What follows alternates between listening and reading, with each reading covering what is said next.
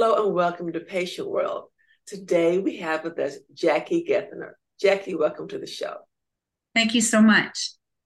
Let's get started by having you tell the audience all about yourself. So I am just turned 73 years old. I have been a massage therapist for 35 years. I have used those skills in various environments, not to do the usual massage kinds of information, but to especially to empower people to take better care of their bodies, because as we get older, and I'm sure a lot of people in your audience are probably starting to experience, the body starts to change as we get older, and it takes people by surprise. I'm not quite sure why that happens, but it does. And people generally have waited to take time till they retire to start looking at their health and taking care of their body. So that is what I do. I do it through a lot of presentations, and through teaching people new skills. It's not about changing your whole life. It's what are you doing now that you can just tweak a little bit to make it work better for you as you get through your increasing years. Okay, great. So, what do you want to share with the audience today? So, for the last 10 years, I've been teaching an arthritis exercise class, Mhm. and through the senior center here in Portland, Oregon, where I live. And I've got women in their 90s who have been coming to class for the whole 10 years and Wow. worked through COVID. So I am pretty proud of the fact that I have been able to encourage, and I'd like to encourage you to just do a few small things that might really make a big impact, though they seem really trivial.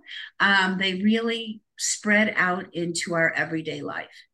One of those things is such a basic concept. It's about breathing.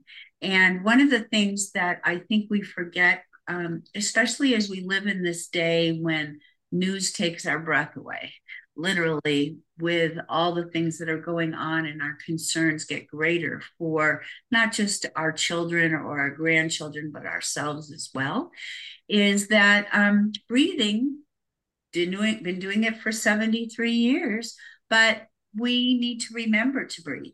And part of that is when you're paying attention to something, you're in pain, or you are concentrating, we tend to not breathe. So there are many schools of thoughts about breathing. I'm into make it simple. So it's just really kind of taking big breath in and slowly letting it out your mouth, because if you breathe or exhale out of your mouth, you tend to empty your lungs more, which is certainly a better outcome for your body. So if one of the things I suggest to people, and one of the things that I give at presentations, is a sheet that says breathe all over it. Something you can make, you can do with your grandkids if you have grandkids. Um, just do by yourself, and just put breathe on it. Either it can be post-its, put them where you spend time, like your computer, across from your TV, your bathroom mirror, by the kitchen sink. And that way, when you're there, as silly as it sounds, it's like, oh yeah, breathe.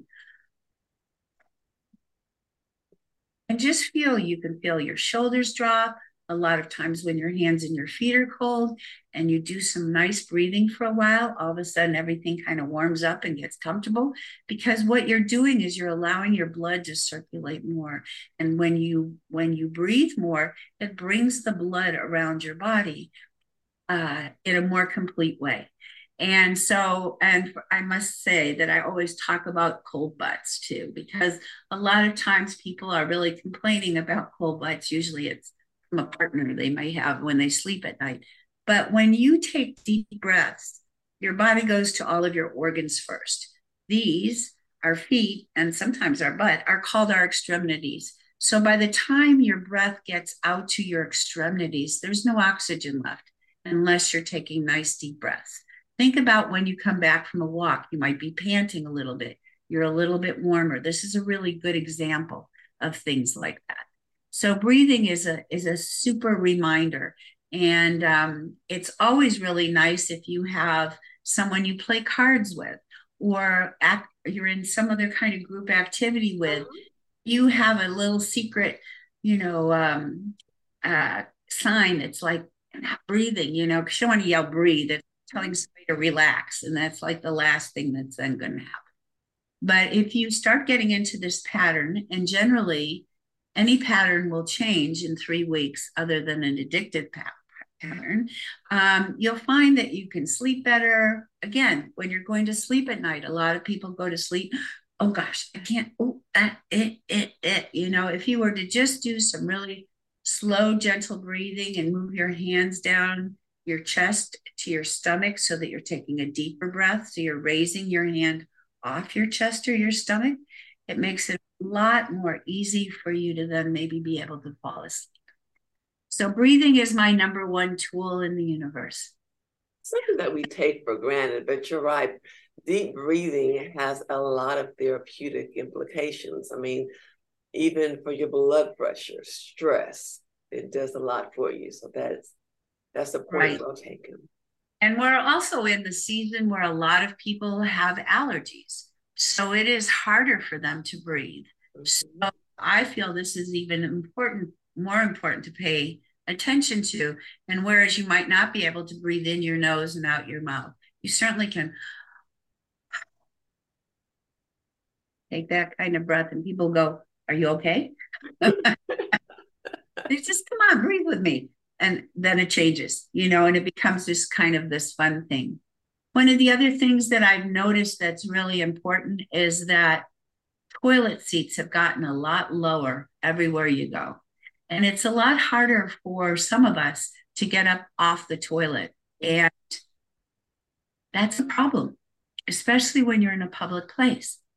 And in your home, you can put a throne on your chair. You can put handles on your walls that will help you get up. But bathrooms, you don't generally have that. So I really suggest to people is that you use one of these. And again, this is due to COVID, that I use this as a precaution. They still make those lovely seat covers that are in that box behind you. You just take one of those, put it over that box that used to be held for sanitary napkins, and then use that to help push yourself up when you get out of a chair. That'll make a big difference.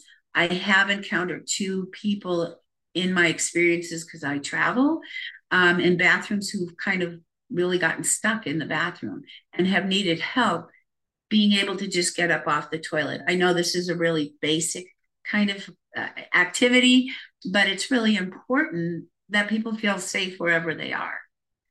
So one of the things that I encourage people to do to practice this is to, when you're at home, if you have a chair with arms on it, is to just push yourself up and sit down and push yourself up. This is a great commercial exercise. Instead of going to the kitchen, is to stand up and sit down. Even if you just do it 3 or 4 times, you don't have to do it the whole length of the commercial. That works really well. A lot of people seem to go to water exercise these days. One of the tools that I encourage people to have around their house is one of these noodles. And the reason that I do that is because it gives you a focus for some of the other kinds of activities you can do to increase your range of motion and to give you a little exercise. But this is more for your neck. So I have people in my class put a noodle behind their neck and just lean back because it's kind of soft. So you lean back and breathe.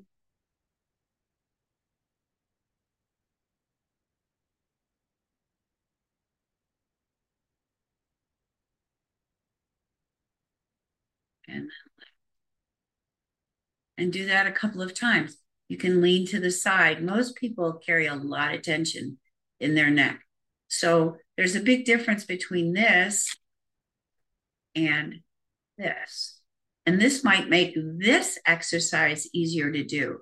If you feel comfortable with this, and try not to lean your head too far forward at the beginning, just put your hand on the side of your head and you'll feel a large stretch in your neck on this side.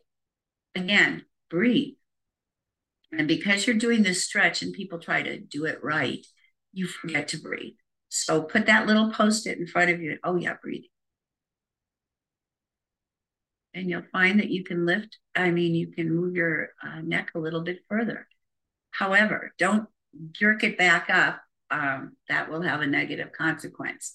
So when you're over like this, slowly bring it up to an upright position. Nothing has to be done in a hurry. We're not 24 anymore. We can go over and make sure you do both sides. And you'll be surprised that one side is going to feel different than the other. But that's because we use our bodies differently depending on whether we're left or right-handed. Other kind of factors are involved. And you come up. Give that a try. See how that works.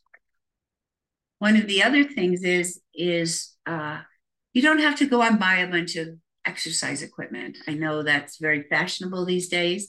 If you've ever been to physical therapy, you probably already have exercise bands. But one of the better things, if you don't have weights at home, is to use a can of soup. And I know a lot of people suggest that.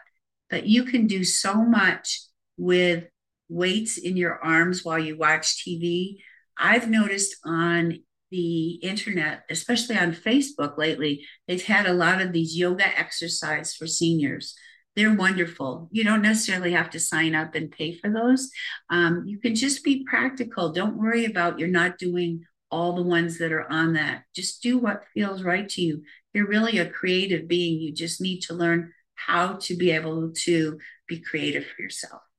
And you might find out all kinds of information about yourself, like it's easier to do this on this side than it is to do this on this side, and how different that feels when you go up like this. The other area that I really like to emphasize is your ankles. Your ankles are the most important joint in your body as far as I'm concerned, because if they don't stay flexible is when we see people start to fall. And falling is one of the biggest obstacles in getting older for folks. And so, you know how when you pump your brakes so that you can stop your car carefully? Well, even just sitting in your chair at home, again, while you're watching TV, a movie, whatever you do while you're reading, just move your ankles up and down. Just lift them up and down, up and down. That increases the fluid in your ankles, which make it easier for you to walk. When you stand up, you can do the same thing by at your kitchen sink, putting your hands on your kitchen sink